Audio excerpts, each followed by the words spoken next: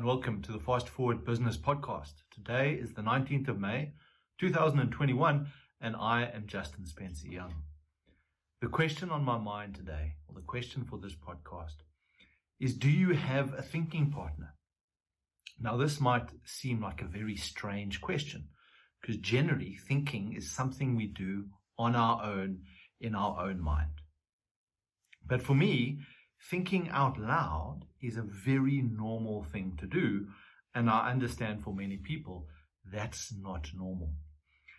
For me, thinking out loud happens best in the presence of someone else who provides the space for me to do that. And what's important here, an important ingredient, is that of trust. Trusting that that partner will provide the space and the confidentiality required that goes with this process. And I find sometimes there's a magical ingredient that is quite important to having a thinking partner. And I don't have it with everyone. In fact, I don't do this with many people. I have a very tight handful of people who I can really engage with from a thinking partner perspective. But that magical ingredient is that thing that gives me the space to think clearly with them. Now, the concept of a thinking partner is not my intellectual property here. I need to give credit where credit is due. This is the work of Nancy Kline and her book, Time to Think.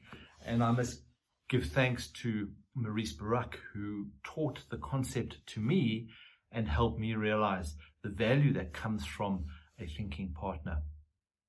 So the reason why I'm talking about this today is because this morning, after an early run and a cup of coffee with my good friend Dave, we found ourselves in a thinking pair and having the opportunity to think out loud together. And it turns out for me that Dave is able to inspire me to think more clearly. And one of the key concepts or components of being a good thinking partner is that you are able to listen and listen well.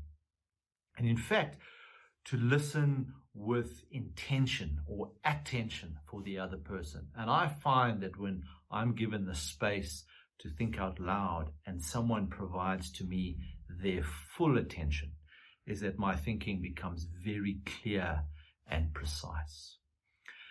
So when I think alone, and maybe you can relate to this, is I think in circles, especially when it's in my mind and I go round and round and I really don't get to the important point.